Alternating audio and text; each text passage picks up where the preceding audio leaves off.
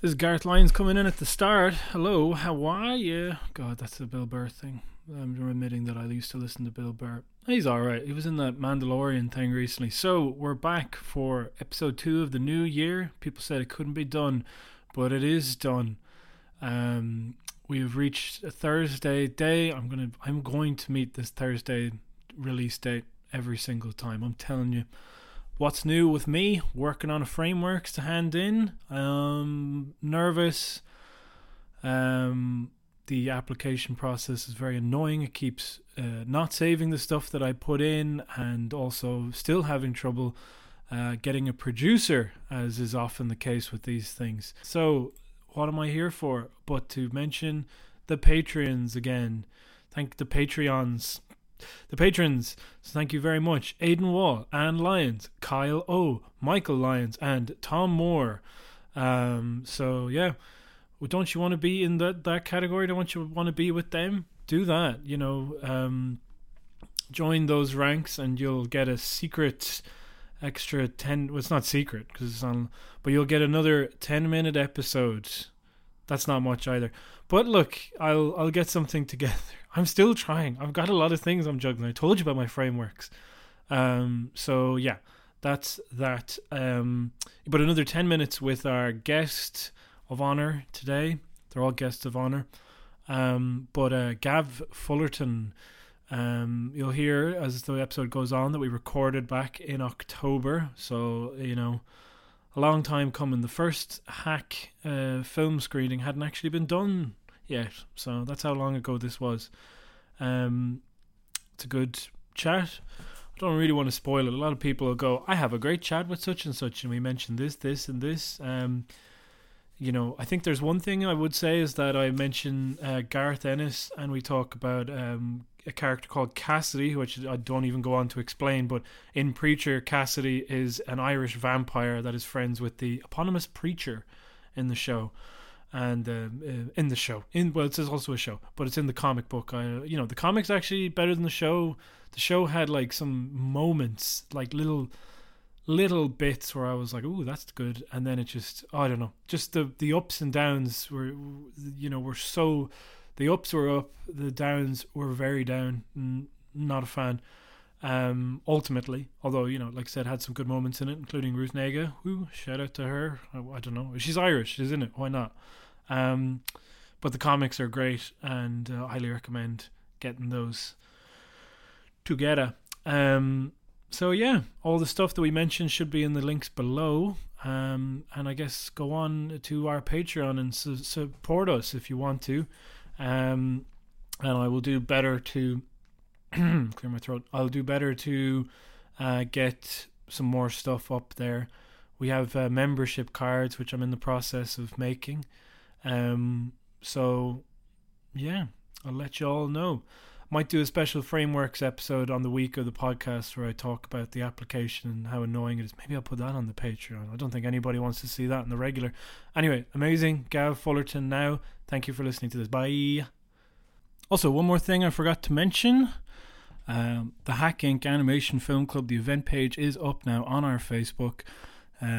Number three, and it's going to be in the Workman's 6th of February at 7 o'clock, 6:30 for doors, 7 o'clock start, an hour with a break in the middle, and this one is about sex. Oh my god, sex films. This is not pornography. This is sexy films that include, well, it's not like sexy is kind of misleading, but it's like sex and sexuality, things that are adult but are not dumb and crass and puerile and stupid. Although there are one or two shorts in there, but they are definitely justifying their position and being there. So come on down to see what I'm talking about there. Really good stuff so far, and I'm very excited to show them. Obviously the sexy SEXXY type stuff is very tongue-in-cheek. They're not pornos. I cannot stress that enough. But please come on down and check those out. 6th of February in the Workman's on the Keys, and that is 7 o'clock, 6:30 doors, 7 o'clock open. It's free entry, an hour of shorts. Can't go wrong. It's going to be fun. All right, now for real, Gavin Fullerton. freemusic.com. Hello and welcome to the Hack Inc. podcast. This is Gareth Lyons and I'm joined today by Gavin Fullerton. Sorry, I did your intro. He motioned to do it and then... Do you want to say your own name? Sure. Gavin Fullerton. Yeah. So, we're in his lovely studio space in Block T, which is, because, the first time I saw Block T was, it was in Smithfield. Yeah. So, I did, it's not that I thought it was there, but I thought I kind of had an idea of where it was, and then I kind of semi got lost for a little bit, but then I found it.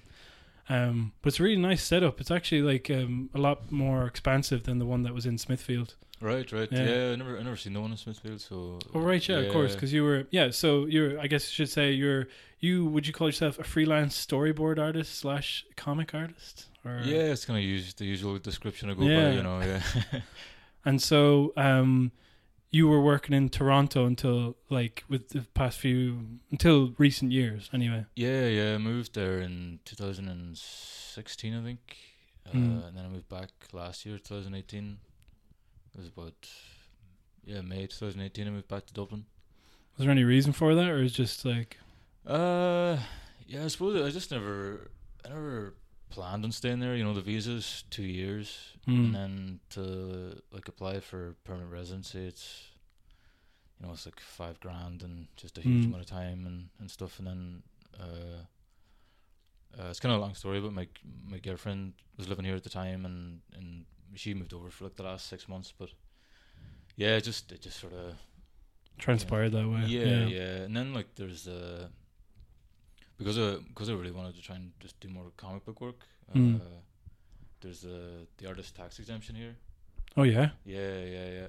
Are you eligible for that with comic books? Yeah, exactly. Yeah. But not with, is it kind of dubious with animation though? Yeah, which is so strange. Yeah, it's kind of I'm not really sure where they draw the lines, but you can get it for comics. Yeah. So that was kind of a big factor in me moving back here, So, how did you find Toronto while you were there? Yeah, it's class. Yeah. It's a really great city. Just lovely people. And you didn't delve much into the animation scene while you were there, or was it like? Yeah, well, I don't know much about the animation scene. I worked for a studio there, doing storyboarding. I don't really know much about the kind of indie animation scene there, or if there even is really much of a scene there for that. But it's mainly kind of comics and stuff. Yeah. There's a great indie comics scene there.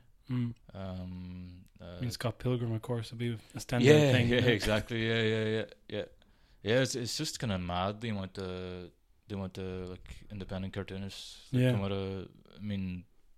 With Toronto and the kind of surrounding area, I suppose. Yeah. But it's kind of like a mecca for indie comics. They have TCAF every year. Yeah. Toronto Comics Art Festival. Which is just it's just this amazing event that's on every year, and great artists from all around the world show up, and it's and it's just it's I feel like there's a really supportive community there, and then it's all kind of tied in with the punk scene and music scene and stuff as well, so there's a lot of music stuff going on there as well, or? Yeah. There's always plenty of gigs going on, and I don't know. It's just I think just for whatever you're into, there's a scene there. You know what I mean? And it's just really accessible, and people are really nice. Yeah. So I guess working backwards as well. Where'd you come from originally? Are you in Ireland? Yeah. I'm from Donegal originally. Okay, right. What part of Donegal? I'm sure Niall would be curious to know. Do you know Niall? My God, Niall McGillicool. Sorry. I think I don't know. I don't think I've actually met him, but yeah, no, I think I'm aware of his stuff. He's an animation student, right? Yeah, but he's also got a comic out at the moment, which we'll plug here actually, in lieu of an apology, which he wrote about Matthew Broderick and his time in Donegal. Oh yeah, fucking hell, yeah. Yeah. That's amazing. Yeah, I must. I think he might be at Decaf actually. He was, yeah, he was there. I believe he was there recently enough. Yeah. I must see if I can meet him. But yeah, no, I'm from Donegal, and Phil Bird as well is another Donegal cartoonist. You know. Yeah, right. Did Savage Town there. We had Deck and Chill there recently. A lot of people from Donegal actually in animation. Am I getting this right? Well, I know two other people anyway. Right. So it seems like a lot to me. I remember that there was like a brief spin where there was like a lot of people from Galway for whatever reason. Because I'm from Galway originally. Right, so yeah. Be up and down on the bus and you'd see tons of people. Yeah. No, right enough. Galway does have a few animation people around. Yeah. They have what's that studio over there? They have Man in Ink, but they have that other one. Begins with Telegale. Telegale. Yeah. I don't know. Do they do any? They do. But I had to find that out. I didn't know they did animation in house in Telegale. Yeah. I think it's kind of a weird setup. They're not like a dedicated animation studio. They're more of a kind of production. Yeah, assets and things as well, mostly. As far as I know. So people from Telegale can correct me. But there's also So I guess. Where did you get into animation in Donegal, or how did you come by getting into it? Yeah. I suppose like I was always into drawing, as most kind of animators are. But it was just as a kid, just into animation and the comics and the film. And I wanted to get into film originally. I was going to do, instead of animation, I was going to do a film course, like live action, Right. In IADT where were you doing it was a place called the Nerve Centre in Derry. Okay. It was just like a 1 year kind of prep film course or something, I didn't really have much, scope beyond that, Yeah. But I ended up not doing it. I ended up doing like a welding course instead. And I was just kind of like fittering about doing like labouring and stuff for a while. But then I got back into drawing in a big way. I kind of like, I always kind of drew in secondary school. And like I say, I just kind of got more into film towards the end of things. But just after that, I think it was 2 years after doing the Leaving Cert or whatever, I just kind of got back into drawing in a big way. And I did a portfolio course in Derry. Just like a portfolio prep course, whatever, you kind of get to do like a bit of everything, a bit of sculpting and design and fine art and stuff. And just kind of just did that. I suppose kind of just looking on like Blogger, I suppose, was kind of the main kind of artist platform at the time, and I found like a bunch of like concept art for animation, and I was just like really into it. And then I just sort of, I think it was my cousin actually, he told me about Ballyfermot and that's kind of when I discovered that there's actually quite a lot of animators in Ireland, and there is an industry here, I think I was planning on going to IADT originally, and then I just didn't have I failed my Leaving Cert, right. But Ballyfermot ended up taking me. That's kind of like, because when I was in secondary school, I remember saying animation to somebody, and then like they just, because it was actually funny, I don't know how it happened, but like my mum discovered that there was like an animation summer camp happening in Galway. Right, a very rare thing. And then they expanded to like doing classes once a week, so I was doing like stop motion animation. But it never occurred to me that animation might be a slightly obscure thing until I got to secondary school. And then in secondary school, it was just like, type it into Qualifax there and see what comes up. Then the two that came up were like IADT and Ballyfermot. And then I went to the Galway Film Flat, and then the most names were up for IADT. And I was like, I like those films, so I'll go there. But it wasn't until I was actually in Dublin that I realised that like animation was such a kind of prevalent thing. That there was actually a big scene and things happening. And now it's kind of hard to avoid, obviously, because of the Oscar nominations from that's Saloon right. and stuff, I think actually the year I think it was the year I went to Ballyfermot. They got the Oscar nomination. You know what I mean? They had like a big banner up and stuff. Yeah. So that was cool. Like it's kind of seemed like just as I stepped into it, it kind of blew up. You know what I mean? For sure. It was on RT and stuff. Like it's so like. Did you, and in Ballyfermot, they didn't. I don't know how the program works, but would they have encouraged you to specialize in certain things, or did you get into storyboards there, or was it more something that you got into out afterwards? Yeah, like you kind of do a bit of everything, like, you know. I think they try and prep you for that. I mean, you can kind of focus on what you want to focus on, I suppose, but it's very much, you know, you do 3D and hand drawn and everything, you know, so it is a bit of everything, but I definitely, like, I think we had a storyboard project, you know, and you had to take a piece of audio from a film and storyboard it, and don't know, just got a good reaction from the class and from the teacher, you know. Yeah, I suppose a bit of a flair for it, and then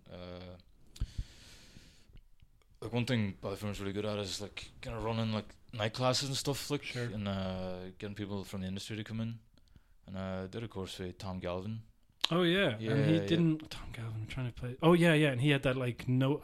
Somebody sent me a PDF of like his storyboard notes or something like that. I think I was floating around for a while. Yeah.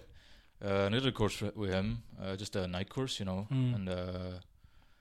and yeah, like, I mean, he like really liked my stuff, and like he ran like a kind of like mini competition and stuff. I think he was moving to Canada at the time as well. Right. Yeah, and I think he was trying to give away some of his books, and I kind of won that wee competition and stuff. Yeah, and it was just like really encouraging, and I suppose I just kind of had a bit of a kind of a flair for the storytelling aspect, you know, which is kind of what I was interested in. I was like, I hated 3D, like, yeah, and we was kind of talking about Flash earlier, and again, just couldn't work with it at all, you know. Yeah.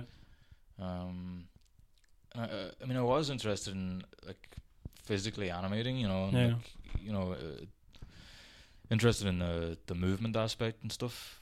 Yeah, because in your boards, I've seen them. My first introduction to them actually was we were looking for boards for the show Ends Meet that we were working on, and my friend sent me on your thing. Right. There's a lot of we were talking about like kind of kinetic energy in the drawings. Yeah, you know what I mean? Sure. Yeah. So no, I could definitely feel that, like the movement, you know, focus. Yeah.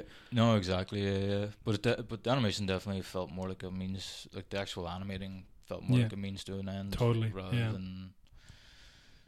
Rather than really enjoying it, you know what I mean? Which obviously, I mean, it's really cool to see a bunch of your drawings come together and move, you know what I mean? But to me, you know, it's more about the broad picture, you know what I mean? Like, also, there's like more chance to kind of put a bit of character into it as well. Like, you know, because when people say, "Oh, you can put a bit of character in this animation," does not necessarily work for like TV or tight turnarounds. Yeah, exactly. Yeah. But when you're doing the storyboards, you can actually like put a little drawing in there where the character's movement is. Yeah. And you can have to say a lot with few drawings, you know what I mean? When you're storyboarding, you really have to convey that emotion. Yeah.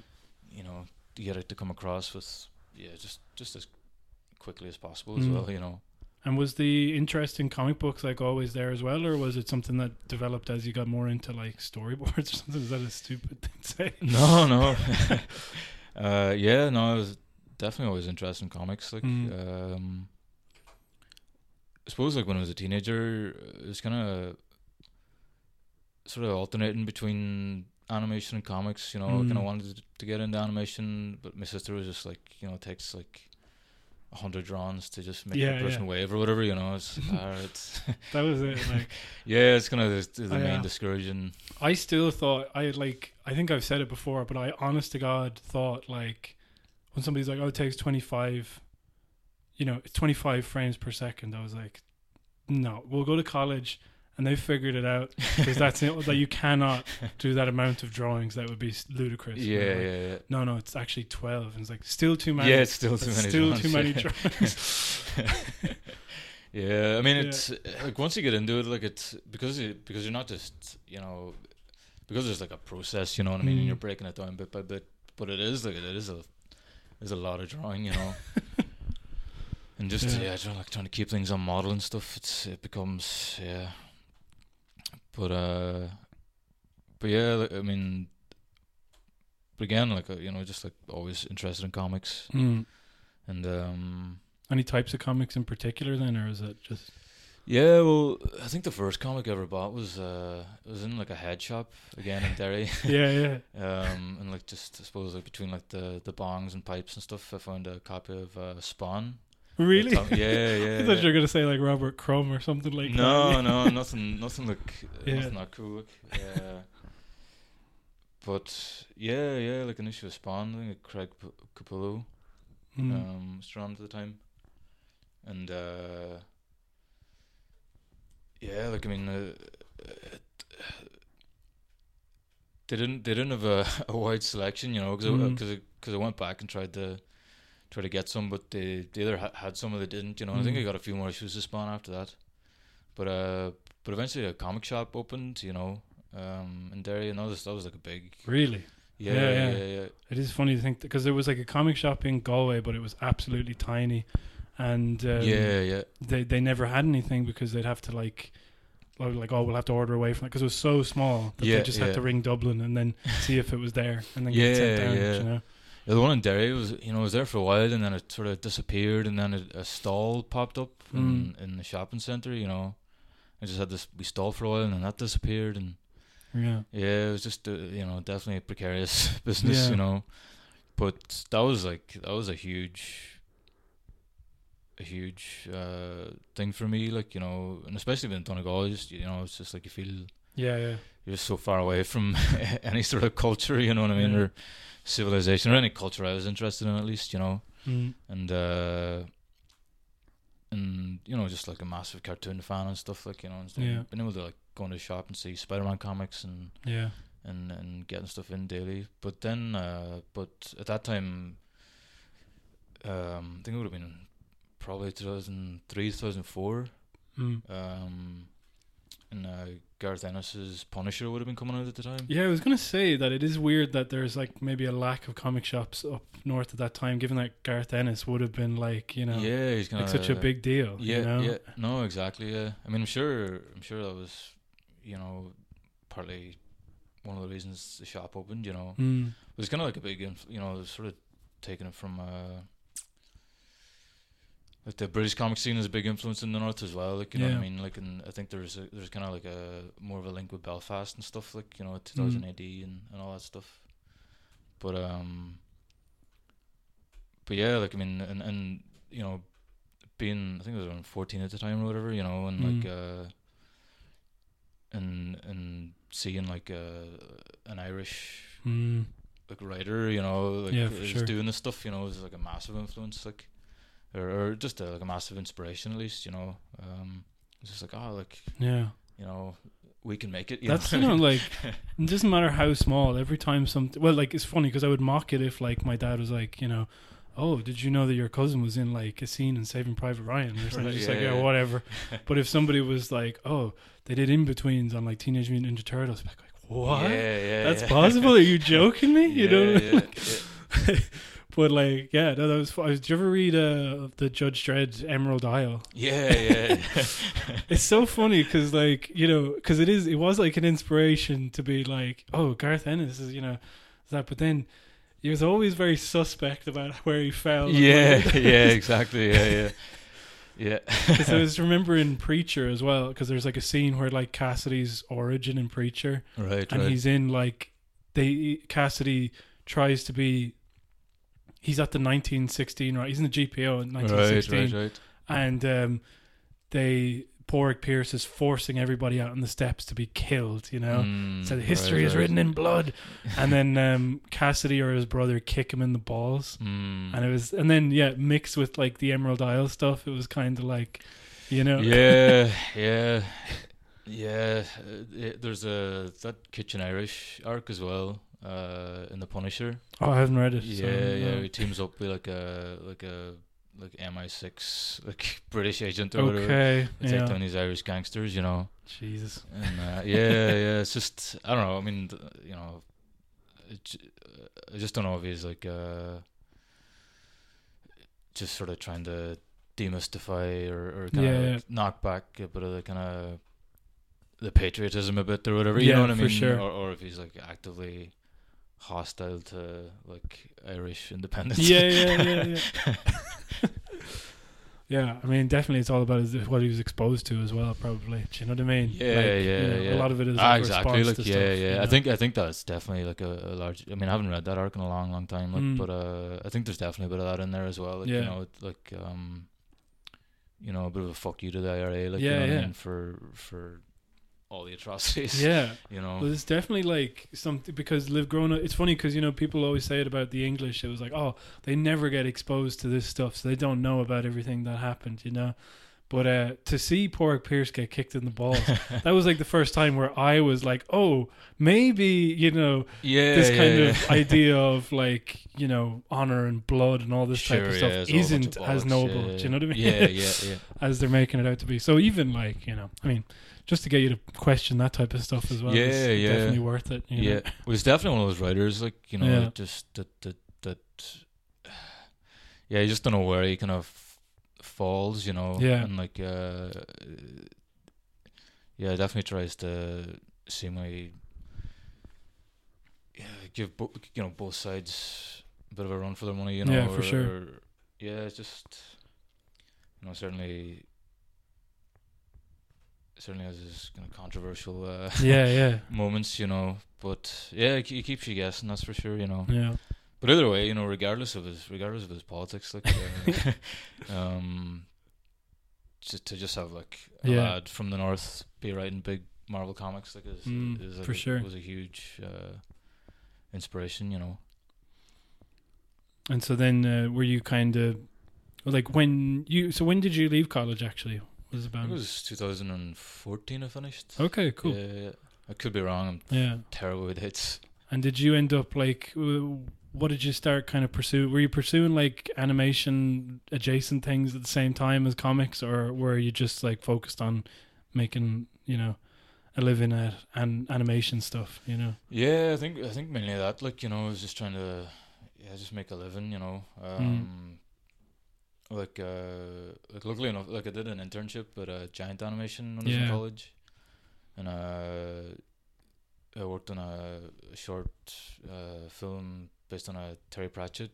Oh yeah, The Jewel, was it called? Yeah, The Jewel, yeah. So that was made over like 2 summers or something. And like I interned with those lads, and like they gave me their studio space to come in and like work on my short film at the end of the, in the last year and stuff. It was just like a huge help. Yeah. And like I got work right out of the gate with them, like just because I knew them so well, and like I think I'd done like a wee bits and bobs for them and stuff like as well, which I think proved it was reliable at least, but like I mean there was really no break between college and work, I was like I think I finished college on like it was like a Monday or something, and I was kind of in work on Tuesday, Really? Yeah. So I was kind of straight into it. And I had like when you start working as well, then you suddenly like, oh my god, I'm never gonna have a summer again. Almost. Yeah. What was I feeling? I'm just like, I hate this so much. Yeah. Oh well, that's it. Like it wasn't long before I kind of really felt the sludge. Yeah. And were you working remotely for Giant then, or by that point, or were you? No. I was working. They had a studio down in Kylemore. Yeah. It's just not too far from Ballyfermot, like. Yeah. But I was working in a house for them, and just doing bits and pieces, and then they got the contract for Go Jetters. For BBC. Yeah. And that was my first major kind of storyboarding gig. I did a bunch of design work on that, and then it was like full-time storyboarding that. At the same time, I think it was like I was always kind of doing my own thing, like making wee comics and doing illustration and stuff. Yeah. But definitely at that time, it was just more focused on. Certainly in college, I was just more focused on getting a job and like getting into animation. Yeah.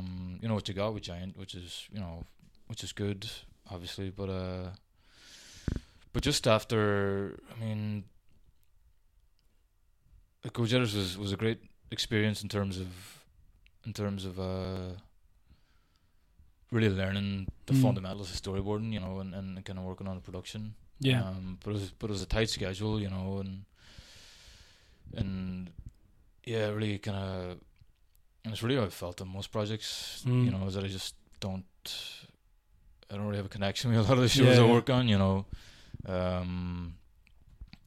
But yeah, it was just kind of storyboarding that for about a year and a half, and that's kind of during that time. Yeah, definitely kind of approaching that, you know, or just like, I mean, I think a lot of people experience this, but just after college, kind of just, I suppose I was just kind of set on that goal of getting a job, you know.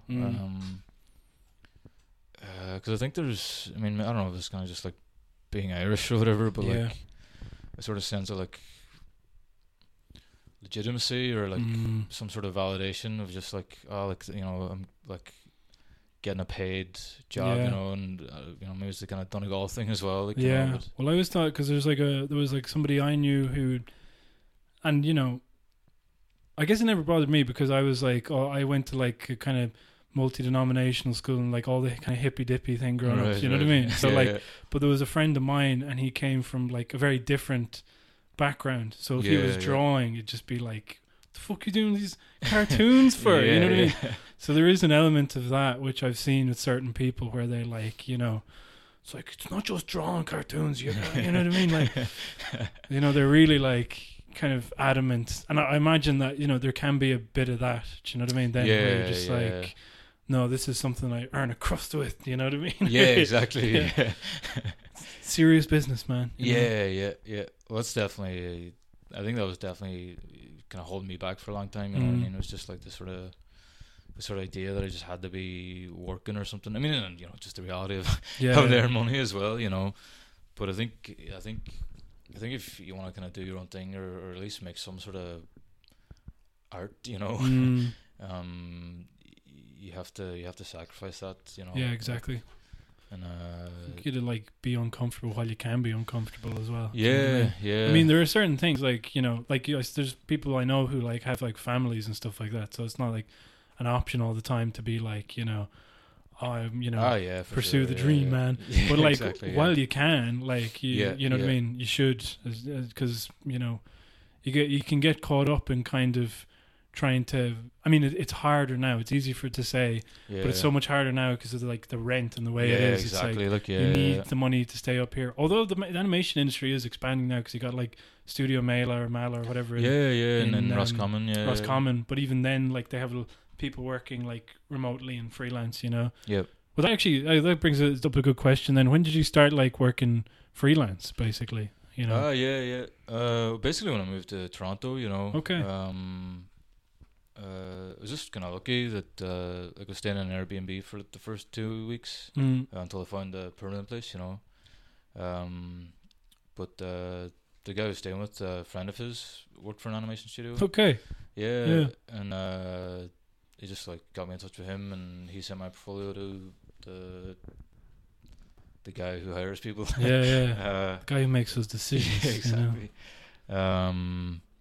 And just like a kind of few weeks after that, I got an interview and stuff, and I got a job working on. It was I think it was Rusty Rivets. I think the show was called. What? Rusty Rivets. With this like kid who like fixes things. It has like dinosaurs and stuff, like mechanical dinosaurs. Oh right, yeah. I think I remember seeing some of this in your like portfolio or something. You might have done, yeah. But yeah, like I mean, that was a bit of a bollocks, really, because like I mean, I storyboarded like one episode, and I mean it was a grand experience and stuff. And well, I mean, to get back to your question in terms of freelance, like I mean, it was a freelance gig, you know. So I really didn't have this sort of thing of like I'm going freelance, you know. It's just like, here's a gig, it's freelance, you know. I was just like, all right, cool, you know. It's like, it wasn't I didn't really think too much about it, you know. But yeah, like I mean, I storyboarded one episode, and it was just very much the same thing that I was doing back here, you know. And it was just like, I didn't really have a plan. It was just like you know, I'll just do the one episode and call it quits, you know. Mm. But unfortunately, the studio I was working for, Arc, Yeah. they shut down like a week after I Oh finished, wow. and like I never got paid for the gig or anything, you know. Yeah. So I mean that kind of sucked, obviously. Yeah. But yeah, I mean there's really no. That seems to be a silver fucking. lining. That does seem to be a thing in Canada as well. Like I was thinking about this recently, where like kind of, you know, there are elements of the Irish animation industry which you could term as exploitative, Sure, but in yeah, Canada no, it's a whole fucking other ball game. You know, when you think of like the stories that come out of there with like, you know, Sausage Party being the one that comes to mind most of all. Yeah, I mean, definitely, yeah. They kind of seemingly in Vancouver, like, and then like the whole VFX. There's a big like VFX crowd in Vancouver and stuff as well, and that seems to be just a total nightmare as well. Yeah. You know, yeah, like I mean, with that studio, like I mean, they were one of the biggest in Canada. They were like 400 or 500 employees, and Jesus. yeah, like I mean, just like a big operation, you know, and they were starting working on their first feature, and people moved there to work for them and stuff, you know, and yeah, like I mean, I was kind of happy that I didn't take another episode, you know what I mean? Jeez, yeah, of course. Yeah, and like, you know, people lost pensions and stuff, you know. I mean, just yeah. It's just like, you know, to like keep hiring people. Yeah. When you know you're in that situation, like I just don't. That's what there's a great video online. I should have recommended it before probably, but there's like, God, what's the company? The one that made the Walking Dead games. Do you know what I'm talking about? Oh yeah, Telltale. Telltale, yeah. But that was the same thing. It was like until like the hour they were pretty much about to tell people. Nobody knew, like, you know what I mean? There's like feeling like, how is this sustainable? Is it gonna happen? Yeah. I wonder what the type of mindset is in businesses like that, like where they leave it so long. Is it because like I just don't get it. I just don't understand. Yeah, I just don't know. I don't know if it's like, oh, we can, you know, pull this out of the bag, you know, at the last minute, or they're waiting on some sort of investment to come through, or what, you know. But to not even like scale back considerably, like exactly. you know what I mean, and to rope more people into this fucking mess. Yeah, exactly. Like, you know, it's just mad. Like, it's. Were you long finding another gig after that then, or? I think after that I took some time and I just made like another comic, for like I think it was like a zine fair or something that was going on. So it took some time to work on a comic, but yeah, like after that it was, I mean, Toronto's quite expensive as well, you know. Yeah. And I was just kind of like running out of money, so I eventually took a job with I think it was the company that took over Arc's assets. Okay. Yeah. I think they contacted me and was like, nah, you know, like I never got paid for my last gig and stuff, you know, and like they were still like releasing those. They were still like making that show, you know what I mean? But eventually I just had to earn some money, like, so I took a job. But it turned out better that time, I hope. yeah, exactly. Yeah, no, it was good. It was a good few weeks of work, and I ended up I was still freelance, but I was working. I got the option to work in the studio, you know. So I didn't have to pay for the software and anything. Nice. Like, you know, it was like, and like, you know, it was downtown Toronto, like in like a really nice studio and stuff, like, so those are just a nice experience, like, you know. But yeah, again, just like mainly just doing it for the money, like, you know, like no real, like, burning passion for storyboarding or anything, you know. And there's nothing wrong with those shows or anything. It's just not doing it for you. Yeah, just not fulfilling for me to work on, you know. So and then like stuck around there for a little bit longer, and then moved back. Yeah. So I was working in that studio, and then I actually got in trouble with the yeah. Well, I mean that makes it sound bad, but I just they actually one day came to me and was like, so I finished one episode, and then you know, you finish an episode, they just like, oh, cool, you know, here's your next package, you know, with all the elements, you know, for the next show, and you know, they just give you another episode, like, and give you your next deadline. But they were like, when it came to that, they were just like, I can't actually give you another episode. Let me just check what's going on. All right. Yeah, it turned out that they weren't gonna. They couldn't keep me on because there's like a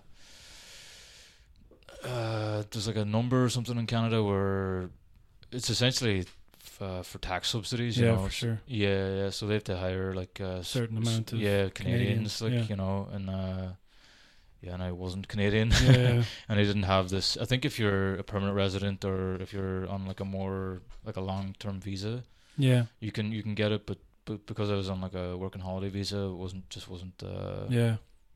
couldn't cut it, you know. And another board artist I knew there, from France, she ended up negotiating with her studio, like they'd actually take the like subsidy out of her pay, you know, to work, you know what I mean, to stay employed, like. So it's just it's just like not a great situation, you know what I mean? Like it can just be difficult to get work, like if you're working under that visa, you know. I think it's kind of the same here, like, because the industry relies so heavily on tax subsidies, that if you're from outside the European Union, I think it's, I mean, we've broader scope because of Europe, obviously, but it was a similar thing. I think there was a project recently with some studio where it was like they had, you know, banked on Irish tax subsidies, and then once it came to like hiring people, they were told like, no, you actually need to hire people from Ireland as well for these roles. And it was like you know, but it just was like they were from one of those countries where the animation is like top notch. So a lot of times, like, you know, there are perfectly able, brilliant people here, but sometimes like probably not up to the standard of international things. And which is also a fault of, you know, these subsidies are there hopefully to try and bridge that gap, or to hopefully you can encourage more programs, and there is a big push at the moment, definitely with new animation skillnet programs. Absolutely. But I think like this studio was kind of like just being very like ruthless with the people that it was judging. So anyway, this is all gossip and speculation. I haven't used any names, so it's not defamatory, all right? But no, it is a thing, and it's that balance that you have to strike between, you know, I don't know, just hiring local people, and then, you know. No, I mean, like, you know, like, I think it's good for local people as well, you know, to try and skill up and work in these studios. But I mean, like most animation studios you walk into in Ireland, like, have a huge amount of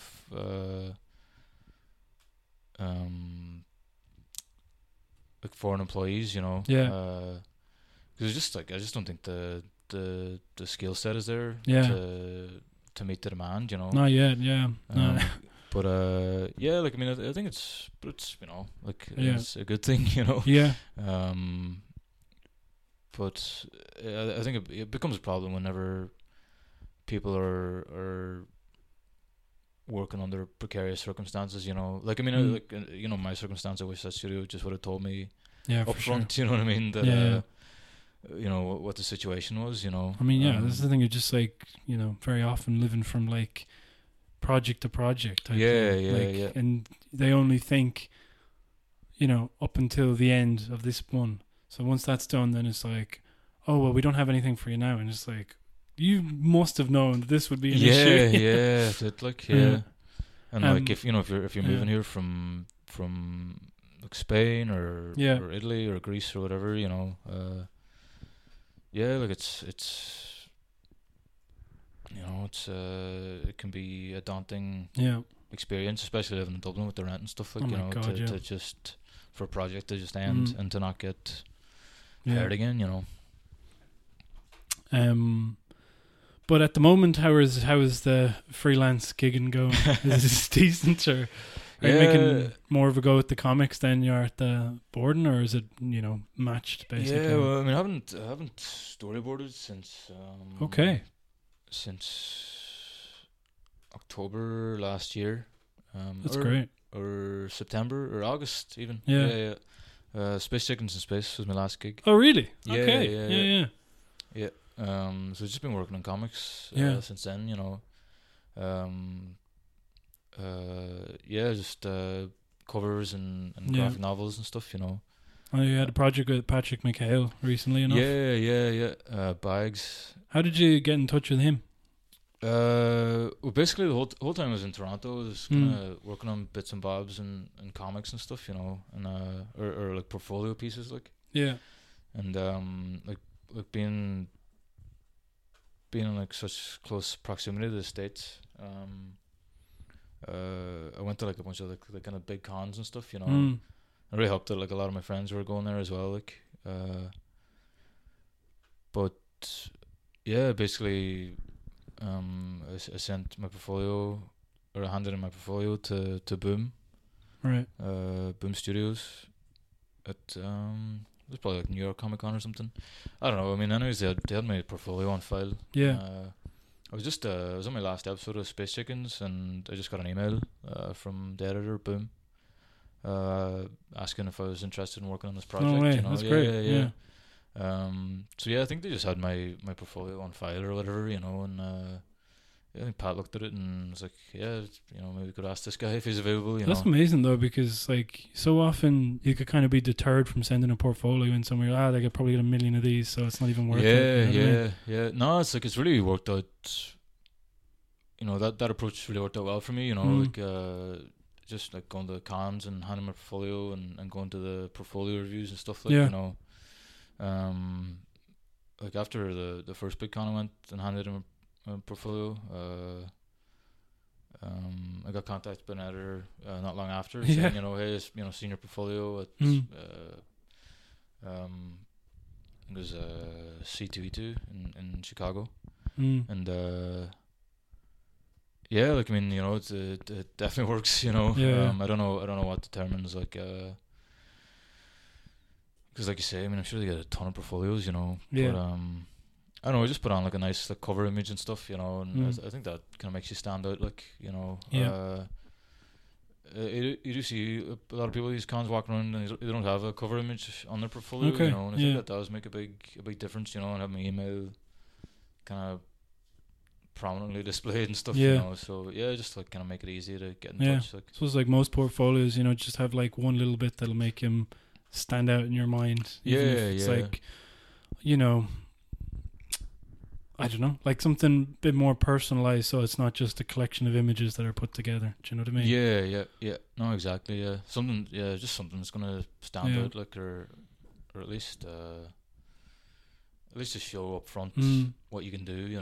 My friend had this thing, and he was like, I think he was just really weird about printing. He just really was obsessed with printing things. Right, yeah. But he wanted to see how small he could print a comic book, Right. So he printed one like almost like, and it was still legible. Yeah, it was a tiny little comic book that was about the size of a business card. Yeah. And then he just wrote his name on the back of it, so he handed them out as business cards. Totally, all this stuff's a great idea, stuff that like also, So there's a limit to the amount of merch that you should be going for. Where it's like people are just going to throw it into the back of their car and it's going to blow away next time they go to fucking IKEA. No, that's it. Like I think a lot of like editors and stuff get just weighed down by comics and stuff. Yeah. But usually, like if you go to those big booths, like at those big shows, and just hand in your portfolio. Would you get feedback as well from them as well, or? No, just if they're gonna hire you, like, But I don't think they really did. I don't have time. Yeah, that's it. Like, they're just too busy, Yeah. But yeah, that's basically how I got my start, And when did you? And also you have the Comics Jam that you do Wait, sorry, is that not what I'm saying? Is that the correct thing I'm saying? Yeah, the Comix Jam. Yeah, sorry. Dublin Comix Jam. Yeah. Yeah. So when did you start that up, or was it started already and it's just been on the go for a few years? Yeah. No, it started. I don't know the actual exact date. I could be completely wrong, but I think it might have been like 2008, maybe. Yeah. Set up by Paddy Lynch and Phil Barrett. And yeah, it's just been kind of going all these years, you know. And then like my girlfriend Kay, she started going probably around 2010 or 11 or something, you know. It's kind of just got more and more involved in kind of help run it, you know. And then kind of Paddy and Phil got families and kids and stuff, you know what I mean. Just got kind of less time to deal with it, you know. So it's okay. Just took over full time. Yeah. And that's kind of basically how I got involved, you know. And just kind of just try and facilitate it. I mean, she's the kind of primary force behind it, you know, and really keeps it going. It's on in the Thomas House. Thomas Thomas Street. Yeah. And it starts at 7. You just go and from 7 to about 9:30. Cool. Yeah.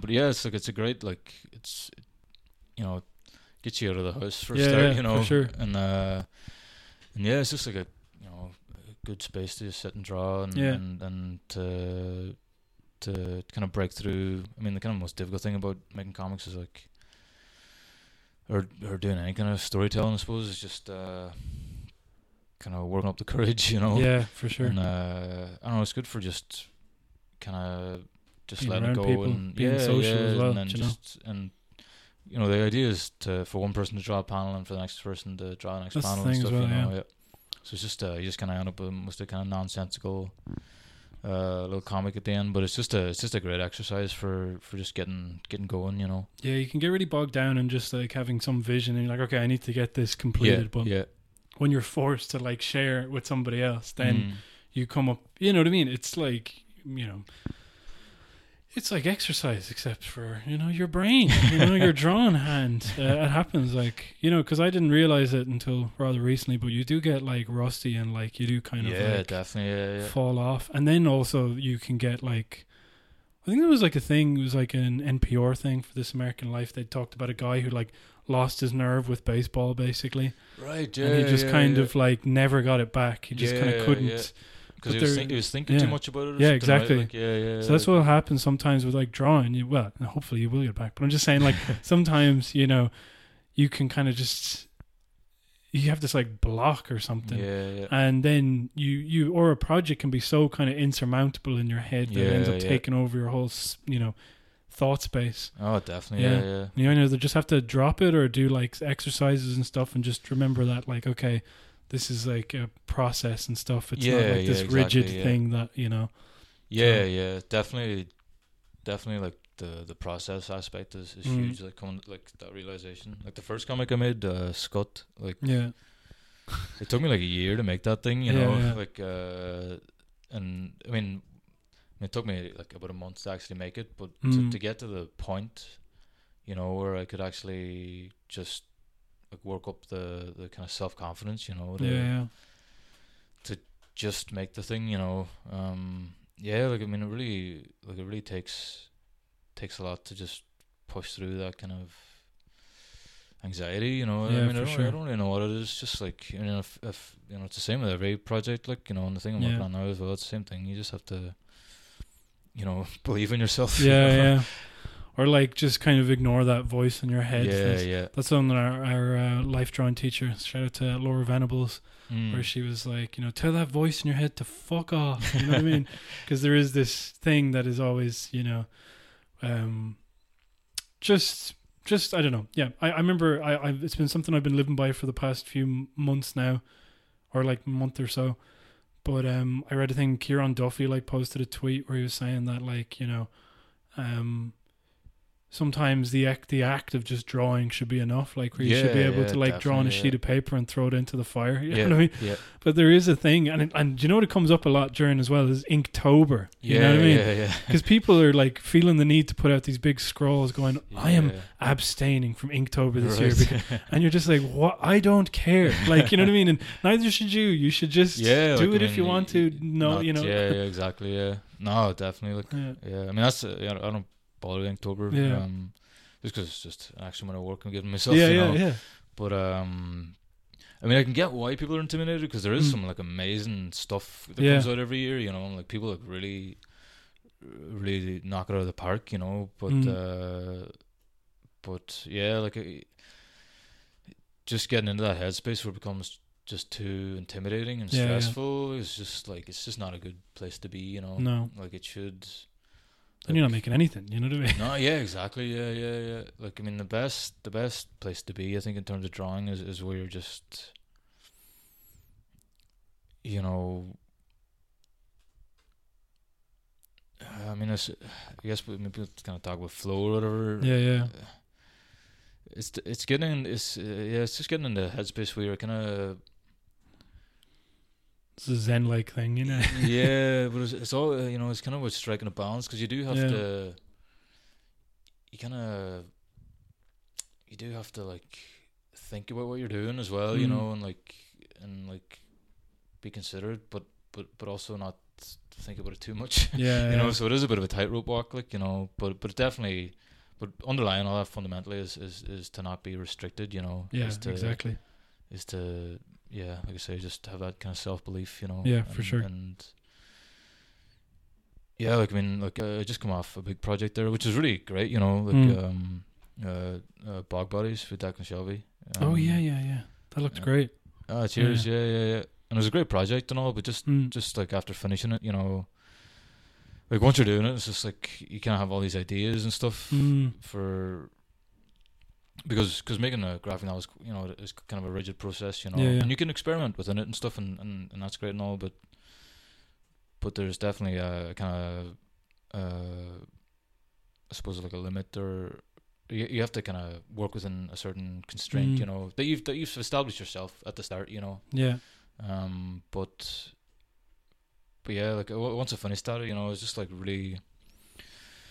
You kind of try and like attack these projects that you've had in your head for a while, exactly. You know, and it's just like, it's just like you say, just totally like insurmountable, you know, and then just tying that into the anxiety about like making money and like you know how is this gonna like well, it's a completely different headspace as well. That's the other thing. Yeah. Like, you know, when you go around carrying a world for ages, and then you just as soon as you're like done with it, it's not like, you know, all that those thoughts go away. Do you know what I mean? Yeah. And then you still like probably find yourself like looking at something going like, oh, this would have been a great panel here, and then you go, oh, well, that's over. Do you know what I mean? Yeah, I know what you mean. Yeah, it does kind of linger with you. Yeah. I mean, I try to just kind of disconnect from the projects after I'm done, you know. Yeah. And try and move on to the next thing, like. But yeah, like, you really just have to. You know, and it's you have to just learn that every single time, every project, you know, just to like, all right, now I can do this, or I can't. Who cares, you know? Yeah, exactly. So we're at about an hour now. Oh, cool. So we like to end most of these podcasts with there's a thing I call whistle while you work. Just whistle while you work. And we ask, what do you listen to when you work, if you listen to anything, podcasts or music? And if you got one each, that's no harm either.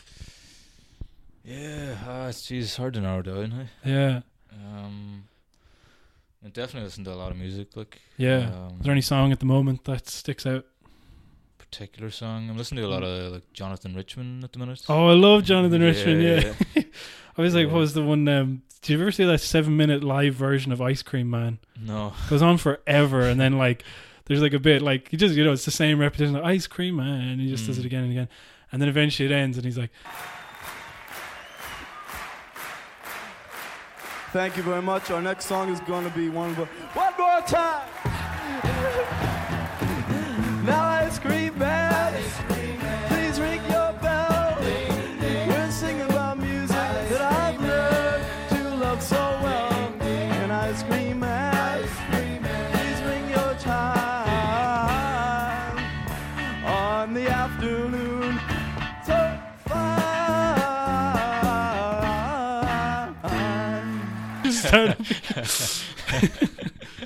Yeah, no, I mean, it's the thing with John. It comes back to the kind of like self-confidence, Yeah. He's just like that kind of unbridled, just creative energy. The joy and everything. And it was very funny because I heard about like when he was performing at Modern Lovers. Yeah. Like they did their first one, and then Roadrunner was like a smash hit. Yeah, and it was like, okay, we need to just keep playing that so people get it into their heads. And he just would not play it at every like gig that he went to. Yeah, definitely. Yeah, so definitely at the minute, Jonathan Richman. Yeah. And just like a ton of podcasts, like a ton of like history podcasts and stuff. I really like this podcast called Unexplained. Oh yeah. Just about like mysteries and stuff, Yeah. That I really enjoy. Just about like weird shit going on. Yeah. It just is unexplained, I'm trying to think if I have one now because I never forget. I never remember music when I Actually, wait, I got one. Wait me a sec. I was looking at my Spotify playlist. This is how on the fly I'm doing this shit. Where the fuck? Oh, yeah. I'll edit this out. It won't be as long.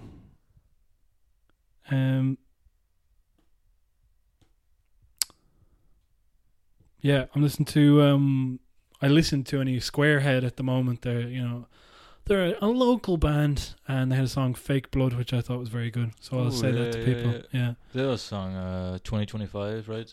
Yeah. Kayla loves that. Kayla's my girlfriend. She's started listening to them now because our friend's dating one of the people in the band. Ah, cool.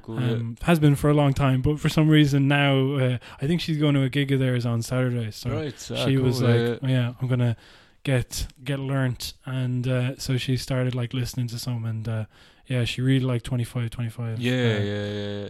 But I try to put together playlists of music for like if I want to, for particular projects I'm working on. Sometimes it hasn't worked yet, I mean, like just to listen to while you're working on it. Yeah, I just feel like maybe like some of it'll rub off on it. Sure, I'll get into the mood and I'll understand some things, but hasn't worked yet.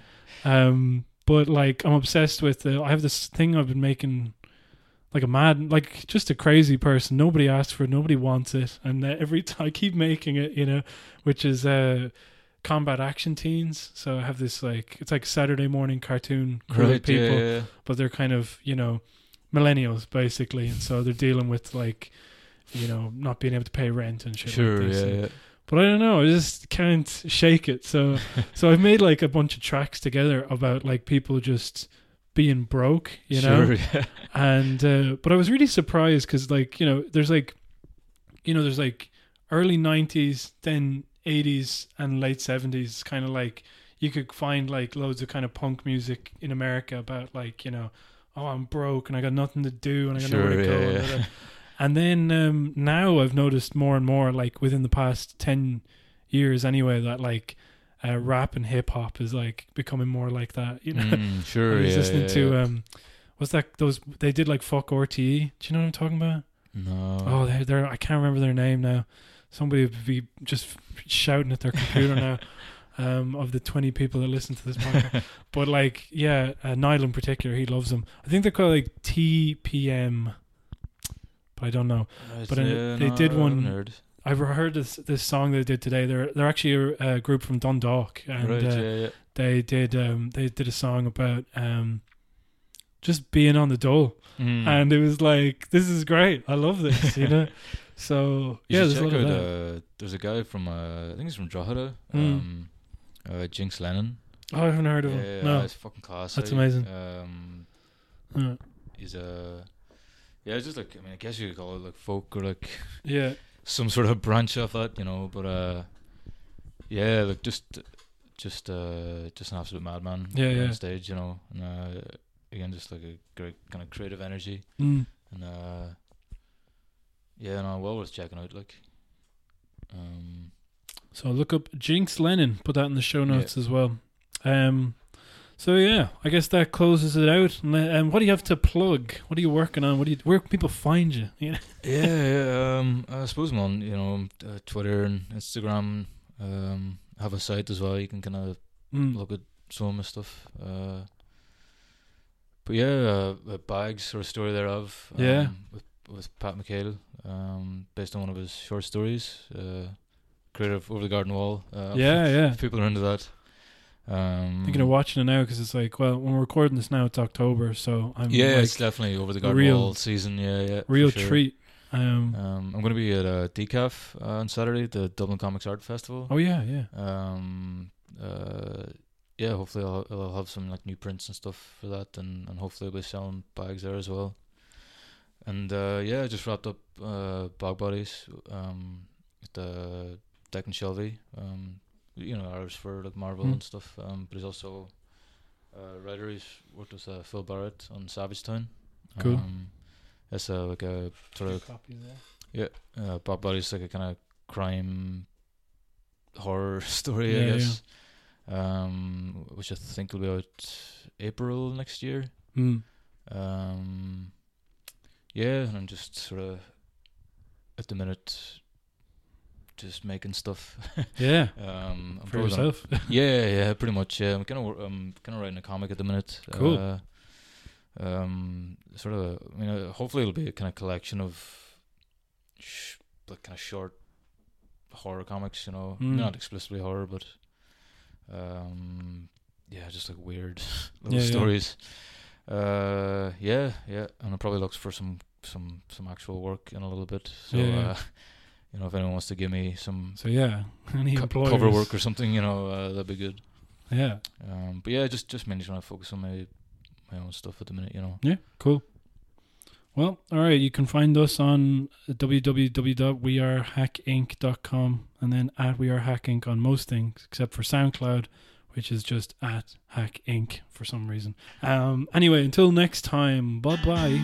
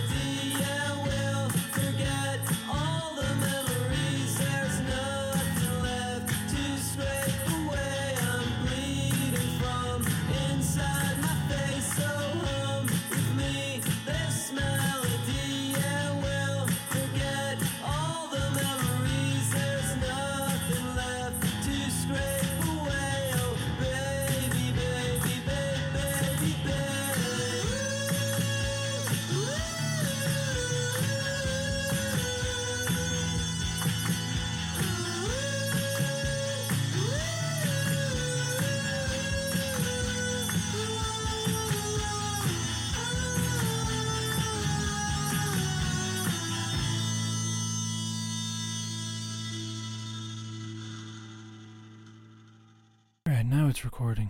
Yeah, it is recording. Alright, cool.